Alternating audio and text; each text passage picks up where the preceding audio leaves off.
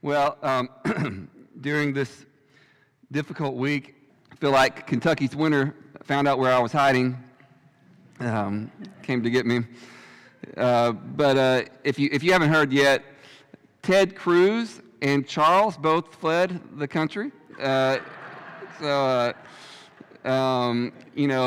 know what Jesus said about the Good Shepherd. When they see the wolf coming, they don't go anywhere, but I'm not sure what happened. I'm sure there was a mix-up or something.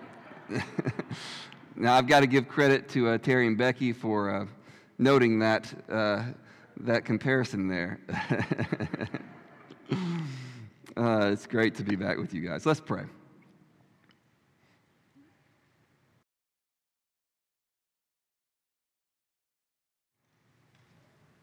Father, show us Jesus today, please. We're desperate for him. Your revelation to us here in the Gospel of Matthew. Thank you for it. Open it to us now in Jesus' name. Amen.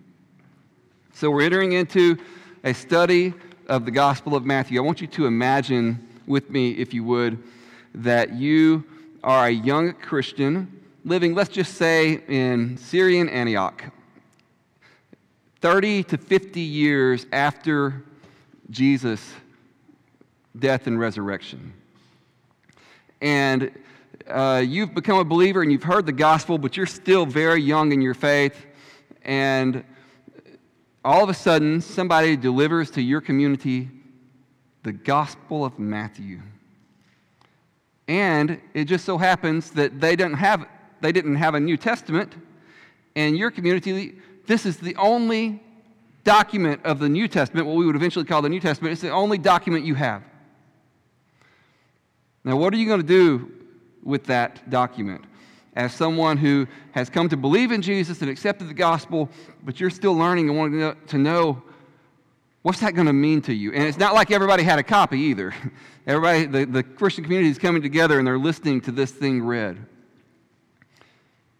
It's going to matter a lot to you, isn't it? You're going to want to hear every word. You're going to want to pore over it. Well, I want us to do that for the next 3 or 4 months with the Gospel of Matthew. I want us to live as if this gospel was delivered to us, and we are now hearing some of this for the first time. We're learning about Jesus, the one we've come to believe in through oral testimony. But now we're seeing what's been written about him, the story. And we're going to try to internalize it in that way. Now, just so you know, we're not going to cover the entire Gospel of Matthew. Charles had a great idea a couple of weeks ago that I was talking about the difficulty in leaving things out, and we're still going to have to be selective somewhat because we can't cover every verse, but he said, well, what if we just covered the first 15, 16 chapters or so, and then did the rest next year? And I think that's a great idea. We'll move through some other scriptures as the year goes on and come back to the second half. So we're going to cover, I'll tell you how we're structuring it in just a minute. We're going to cover the first 16 chapters or so of the Gospel of Matthew. I want to encourage you, if you would, to really enter into this, read the Gospel of Matthew, and maybe even, not many people do this today, but maybe think about bringing your Bibles to church. And when we put the Bible up on the screen, but if you bring your Bible to church, you may want to be following along and checking things and looking things up, because we're just going to be getting into the Word. So just think about that. If it's not too heavy for you, just grab that Bible and drag it along with you. Because we want to be in the Word together for the next few months. Really all the time, but in the Gospel of Matthew specifically for the next few months. So let me say a word about the structure of Matthew. This is a little bit more academic than I like to be on Sunday mornings, but I think it will be helpful to us as we go through the rest of our time together. And I'm drawing here on a guy whose name is David Bauer. He knows more about the Gospel of Matthew, specifically its literary development, its literary structure, than anybody I know. So I'm just borrowing from him. Here's how he structures, and a number of others agree with him on this. I'm sorry that's a little bit small. But, Matthew didn't just sit down and write stream of consciousness, if you don't know that already. It's not like he just sat down and said, okay, I'm thinking about this about Jesus and that about Jesus. No, he had a way of developing the story. He wanted people to get it and receive it. And so he structured it. And here is the structure proposed by a number of scholars, and like I said, David Bauer specifically. The first 4 chapters there to verse... thank you, whoever did that. The first 4 chapters are preparation for Jesus Messiah, Son of God. It's preparation for readers to hear about him, and it also shows the people preparing to receive him as he came into the world. The second section there is 4:17 through 16:20. That's what we're going to cover. We're going to stop there here in 3 or 4 months. That's proclamation of Jesus Messiah, Son of God, to Israel. And then the last part, which we'll come back to next year, is the passion and resurrection of Jesus Messiah, Son of God. And that's chapter 16 through 28. So you see these markers here. If you look down that under bullet point number 2, you have this phrase in the Greek that's a rare phrase in the New Testament, and some scholars believe it's a formulaic type thing. It's a kind of a marker. From that time, Jesus began to, and he began to preach about the kingdom of heaven. And then you have, going down from there, 3 summary passages kind of holding this unit together. And you see a parallel thing that happens then where you divide it at 16:21. Under point number 3, you have from that time Jesus began to. And he began to point towards Jerusalem and talk about his suffering and death then. Then you have 3 more summary passages as you move through that material. So that's how we're arranging it. All 3 of these first 3 sections come to a climax with the announcement of Jesus as the Son of God. And that tells us something about what Matthew's trying to do. Matthew's wanting us to see who Jesus is. He's wanting us to see Jesus as the Son of God. And he climaxes each of these 3 major sections of the book of Matthew by saying that Jesus is the Son of God. Okay, I hope that is not confusing to you. If it is, come and talk to me. And I hope it will be helpful to us as we move through. We're going to take these first 4 chapters quickly, and then we're going to get in and slow down over the next chapter 4 through 16, however many that is. Okay. So, how do we hear the gospel in the Gospel of Matthew? Has it ever made you wonder, have you ever thought about why the first 4 books of the New Testament are called Gospels? You know, if somebody were to say to you today, what's the gospel? You're not likely to say, well here it is, Matthew, or here it is, Mark. We don't usually do that. We're more likely to say, well, you know, the standard version is, well, Jesus died for your sins, you know, something along those lines. We might say, if you're pointing to the New Testament somewhere, we might say, well, we'll go to the book of Romans, and there you'll get the gospel. And I'm not saying there's not gospel in the book of Romans. There certainly is. But apparently the early church thought that there's something to these first 4 books that was the gospel in a unique way, in a way nothing else in the New Testament was. And so they said, we're going to call these first 4 books the gospel. Actually, it's not even gospels. It's the gospel according to Matthew. The gospel according to Mark, Luke, John. That's the gospel. Why is that? And I'll tell you why I think it is. It's because the story of Jesus is centrally the gospel. Jesus himself is the gospel. And we cannot get away from that. We cannot make the story about us. Now, the forgiveness of our sins is great, and it's connected to the gospel. But that is not the gospel. The gospel is about Jesus. And the gospel is about Jesus doing something. The gospel is about Jesus coming as the fulfillment of the story of Israel and as the king of Israel who's the king of the whole world. That's the gospel. And the gospel we receive, we read it in Matthew. This story about Jesus. You see, if we understand that, we wouldn't be quite so off balance in our Christian faith and in our churches sometimes, because we would have said, oh, we're going to absorb the gospel. And we're going to take the teachings of Jesus seriously. And we're going to take the life of Jesus seriously. And of course, we take his death and resurrection as well, where everything kind of centers on that. But it's not just a death, especially not just a death that gets my sins forgiven, that is the gospel. We have a much fuller gospel. And we need to embrace the gospel that comes to us right now as we as a church enter this together. We want to embrace the gospel of Matthew, this story of Jesus. And this will enrich our faith and enrich our lives. But what is it that Matthew is trying to say about Jesus? Well, let's start in chapter 1, verse 1. Oh, I'm sorry, I left something out. I'm just going to skip that. Chapter 1, verse 1. The book of the genealogy of Jesus Christ. Now, genealogies are boring. I don't hide the fact that I skim genealogies when I'm reading the Bible. I don't feel bad about that. I think there is some stuff for us to get out of them, but I don't always take my time with them. But there's a point, there's a reason why they mattered to these writers of Scripture to have the genealogies there. And Matthew specifically is telling us something he wants us to know about Jesus. He's arranged this genealogy to say something about Jesus. He starts out with he's the son of David, and he's the son of Abraham. Those are very important people in the Scripture. What is it that Scripture tells us about Abraham? God made a promise to Abraham.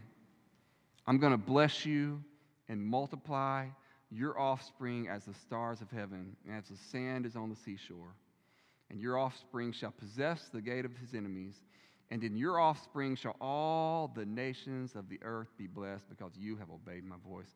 That was the promise God made to Abraham. Matthew is saying Jesus fulfills that promise. And all the nations of the earth are going to be blessed through Jesus now, fulfilling Abraham. What is it about David? David was the great king. What was the promise that was made to David? When your days are fulfilled and you lie down with your fathers, I will raise up your offspring after you, who shall come from your body, and I will establish his kingdom. I will establish the throne of his kingdom forever. There was going to be a king following in David's footsteps who was going to be the king forever. And not only that, he was going to rule over Israel. His boundaries were going to be extended to rule the whole world. That was the Jewish understanding. And you see that in the Old Testament. Guess what? That's what Jesus has begun to do. He's the king. He fulfills Abraham. He fulfills David. See, what Matthew is doing is he's giving us right at the very front of his gospel, he's telling us who Jesus is by interpreting Israel's story. And he's saying, with this interpretation of Israel's story, I'm showing you Jesus is the fulfillment you've been looking for. He is the fulfillment of all the great hopes, of all the great promises in the Old Testament. That's what Jesus is coming to do. And he goes on down in the first chapter of Matthew, you see Jesus is given the name Jesus. You know what the name Jesus was? You know who he was named after? Jesus is just a Greek transliteration of the word Joshua in the Old Testament. Joshua led the people in the conquest into the promised land, right? Jesus is Joshua. A number of scholars would argue through allusions that in Matthew chapter 2, maybe other places, you see Jesus acting as Moses. You got Abraham, you got David, you got Joshua, you got Moses, you got Jesus fulfilling the Scriptures. That's what Matthew's telling us, is that Jesus is the one you've been looking for. The people of God have been waiting for something. Oh, here he is. And then Matthew bears witness to Jesus. What he does throughout these first 4 chapters in preparation, as we saw this section, he brings a number of witnesses out and lines them up to bear witness to Jesus. I'm just going to run through them quickly for you here, okay? You got the witness of the angel who comes to Joseph and says, Mary is going to bear a son, and you shall call his name Jesus, for he will save his people from their sins. And this took place to fulfill what the Lord had spoken by the prophet. Behold, the virgin shall conceive and bear a son, and they shall call his name Emmanuel, which means God with us. The angel is saying, God's coming to be with you in Jesus. The Magi bear witness to Jesus, the wise men. I'm not going to read the whole passage to save time, but you can see there, the wise men came from the east, and they said, where has been born the King of the Jews? For we saw his star, and we've come to worship him. The wise men bear witness. So the Scriptures bear witness. You have 7 fulfillment passages here in these first 4 chapters of Matthew. And they draw on the Old Testament. Just an example from the prophecy about Bethlehem. When it's talking about Jesus going to be born in Bethlehem, from you shall come a ruler who will shepherd my people Israel. All these fulfillment passages in this section. You have John the Baptist bearing witness to Jesus. He said, I baptize you with water for repentance, but he who is coming after me is mightier than I, whose sandals I am not worthy to carry. That's an amazing statement right there. From a prophet, from a great man of God. I'm not worthy even to carry his sandals. He will baptize you with the Holy Spirit and with fire. And then God climactically bears witness to Jesus at his baptism. He says, this is my beloved Son, with whom I am well pleased. And then, indirectly, Satan bears witness. He doesn't mean to. And next week, Brother Terry's going to talk to us about this encounter with Jesus and Satan. But by the very fact that Satan is making such an effort to get him off course, he's bearing witness to who he is. And by the fact that Jesus defeats Satan emphatically, it bears witness to who Jesus is. Begone, Satan. He was done with him. All of these witnesses to Jesus, and we'll come back to that in just a second. We have to ask ourselves if we're going to be with Matthew when we come to study Matthew. We have to ask ourselves, who does Matthew think Jesus is? And who does he want the church to think Jesus is? This is not just an ordinary guy. This is not just a great prophet. This is the fulfillment of the hopes and dreams of the people of God. This is the great king ruling over everything. This is the only Son of God. This is the Savior of the whole world. This is the one who delivers from sins. This is what Abraham was pointing to. This is what David was waiting for, what the people were waiting for in David. This is Joshua delivering people. This is Moses teaching people the true way.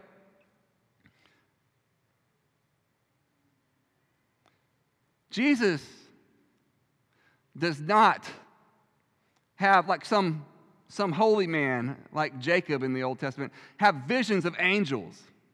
If anything, angels have visions of Jesus and come to tell people about them. Jesus doesn't come to work with John the Baptist, who's as great as anybody's ever been on earth. He doesn't come to work with him. He comes to fulfill what John's waiting for. And John says, I'm not worthy to carry his shoes. This is who we're dealing with. Jesus doesn't come to seek the wisdom of wise men in the East. Wise men in the East come and fall down to worship him. Jesus doesn't come to point us to God. Jesus comes to disclose God. He comes and says, if you've seen me, you've seen the Father. And nobody's ever been like that. Nobody ever will be like that except Jesus. And that's the one we're studying today. And what I want to say to you is that when we study the Gospel of Matthew, we want to keep in mind that what we're really doing is getting to know Jesus. That's at the center of this. Don't lose track. Don't get distracted. This is about Jesus. This is about the gospel.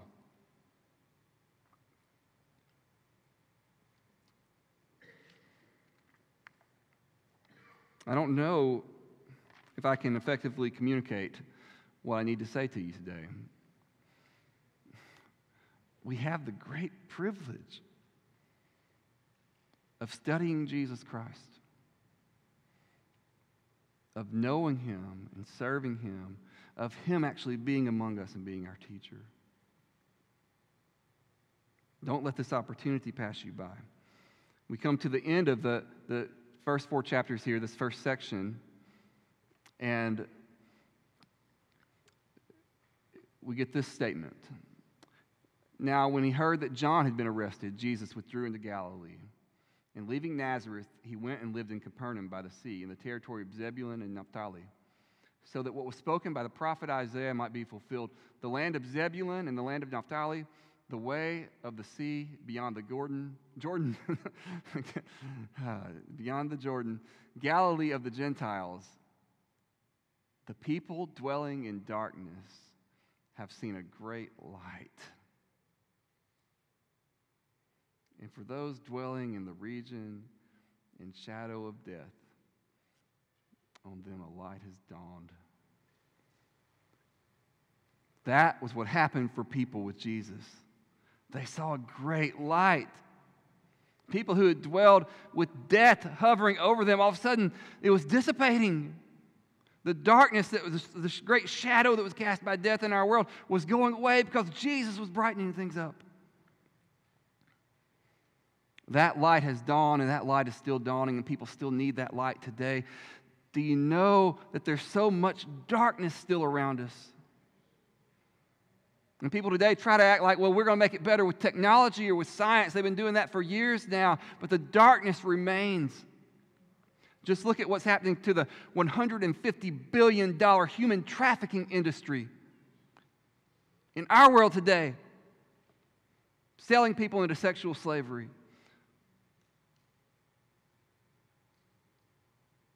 Look at what's happening with child abuse. I mean, we could go on and on with looking at the darkness around us. People are still needing Jesus. People still need the light to dawn. People still need the church to be a place where they know the light has dawned. Where there's a sanctuary from the darkness, where the shadow cast by death is lifted. And it sounds trite and preachy to say it, but I don't know any other way to say it. Our world needs Jesus. Our world needs the gospel that is grounded in Him. And if we don't hold Jesus forward as we preach through the Gospel of Matthew, we've failed in our task. That is our central task, to hold this great light forward. I want to read to you a quote from a man named Charles Templeton. I read it here actually a number of years ago when I was hosting a youth event here, but I'm assuming you forgot it. Charles Templeton was a friend of Billy Graham's. I think he was Billy Graham's roommate. Then he lost his faith because of human suffering and became an agnostic. Wrote a book trying to eviscerate the Christian faith called Farewell to God. Well, in this book by Lee Strobel, you may have heard of Lee Strobel, wrote The Case for Faith, The Case for books. But he goes around interviewing people. He interviewed Templeton at the start of this book to hear his objections. I want you just to listen to this. It's a little bit longer reading, but please just follow it. This is so interesting. He's interviewing this agnostic who's tried to tear down the Christian faith. And eventually he gets around to Jesus, and so he says to Templeton, Strobel does, "And so how do you assess this Jesus?" It seemed like the next logical question, but I wasn't ready for the response it would evoke. Templeton's body language softened. It was as if he suddenly felt relaxed and comfortable in talking about an old and dear friend. His voice, which at times had displayed such a sharp and insistent edge, now took a melancholy and reflective tone. His guard seemingly down, he spoke in an unhurried pace, almost nostalgically, carefully choosing his words as he talked about Jesus. He was, Templeton began, the greatest human being who has ever lived. He was a moral genius. His ethical sense was unique. He was the intrinsically wisest person that I've ever encountered in my life or in my readings. His commitment was total and led to his own death, much to the detriment of the world. What could one say about him except that this was a form of greatness? I was taken aback. "You sound like you really care about him," I said. "Well, yes. He's the most important thing in my life."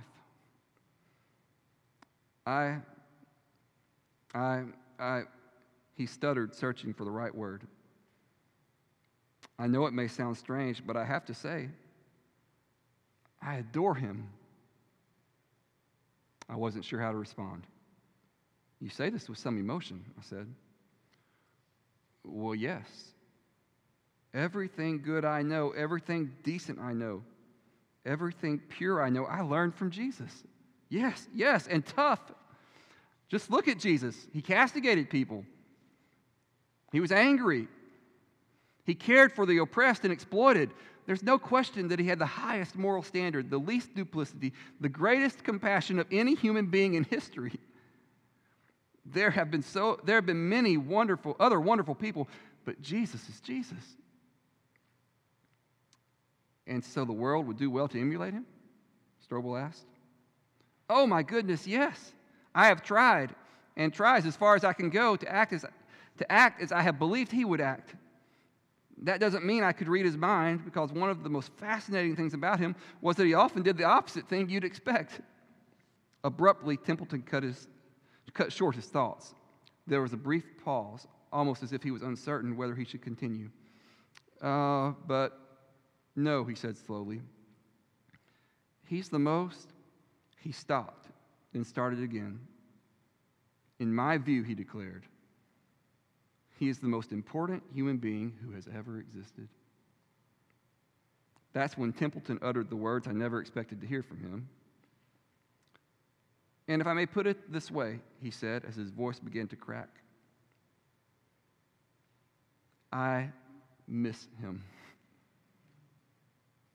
With that, tears flooded his eyes.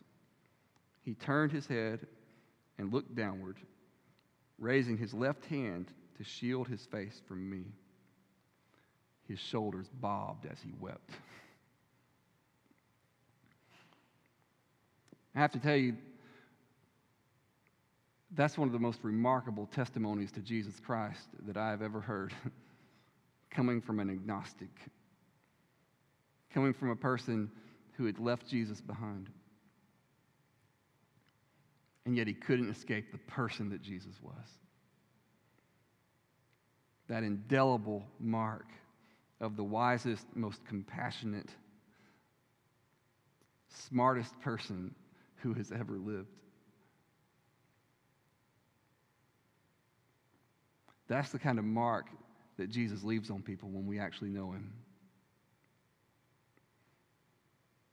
And we don't want to end up missing him now or ever in the future. We have the privilege of knowing Jesus. We have the privilege of studying this man and learning how to live from this man. So what should we do in light of this great Jesus? In light of this great kingdom? In light of this great gospel? Here's what we get at the beginning, setting the stage for the next section of the Gospel of Matthew. Oh, I'm sorry, I must have left it out. Yeah, I didn't put it on there. 4 verse 17 says, repent. This is when Jesus began to preach. From that time forward, Jesus began to preach. Repent, for the kingdom of heaven is at hand. Now, we probably need to talk more about what the kingdom is. For now, we can just talk about it's where God is in charge. And that kingdom, it's not talking about going to heaven when you die. It's talking about God's rule and reign coming present. Jesus didn't just bring new teachings. Jesus brought something into existence. God's ruling and reigning. And all the teachings we're going to talk about in the coming weeks and months, those teachings are attached to him bringing the kingdom, bringing this new life into existence. And in light of that, we repent. I was driving yesterday here in Dallas, and somebody was standing by the road holding a sign, repent or perish. And unfortunately, that's what we associate with repentance a lot of times, I'm afraid. Street preachers who are yelling it and fussing it at us. But they're missing the context. Jesus' message of repentance was a message of the kingdom, of life with Christ. It was a message of, well, here's the way one guy says it that I like, one scholar. He says repentance is a radical and joyful turning. It is to renounce the old securities and the conventional values and joyfully welcome the reign of God already making its power felt. This is a joyful turning to Christ. Here's the way N.T. Wright says it. Jesus was summoning his hearers to give up their whole way of life. Their national and social agendas, there's more to be said about that we're not going to get into right now, and to trust him for a different agenda, a different set of goals. This, of course, included a change of heart, but went far beyond it. Do you realize the summons of Jesus in light of who he is, in light of himself, bringing God's reign to us? He's saying, repent. Give up your whole way of life. Turn around. Start to live differently. This is the great invitation, the great summons of Christ. This is the summons we're given in Matthew. Turn to Christ. Have you ever done that?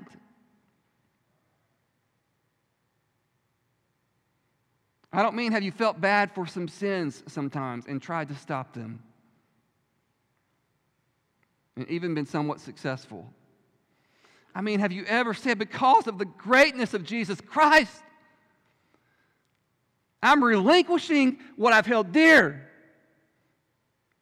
and I'm turning to you now, and I will go with you. This is the announcement. This is the gospel. Repent and be with Jesus. But you cannot continue to let life go on as normal. You cannot drift into repentance with Jesus. Not this kind of repentance. Not giving up your way of life. This is a change of thoughts and feelings and values and behavior. This is looking at the world differently. This is planting ourselves on different ground. And saying, this is where now I will grow because of the brightness and greatness of the Lord Jesus Christ. This is the message that is held out to us by the Gospels, by the Gospel of Matthew. And let me tell you, it's an ongoing invitation. The disciples were called to it at the beginning, but you'll see as you read the Gospels, they still had a lot of repenting to do as they went. And so it may be an occasion for those of us who have done it to do it again, to enter more deeply into this ongoing life with Christ. Repent, but don't repent because there's a street preacher fussing at you. Repent because Jesus has said the kingdom's here. And it's for you. This greatest individual who's ever lived, who represents God himself, the great King, has said, come with me. Come and live with me. And that's what we want to do. I don't want this to be a study of Matthew over the next few months. I want this to be an ongoing, persistent invitation to repentance and to new life, gospel life with Jesus, because a great light has dawned, and it's dawning here with us today. Thank God for that.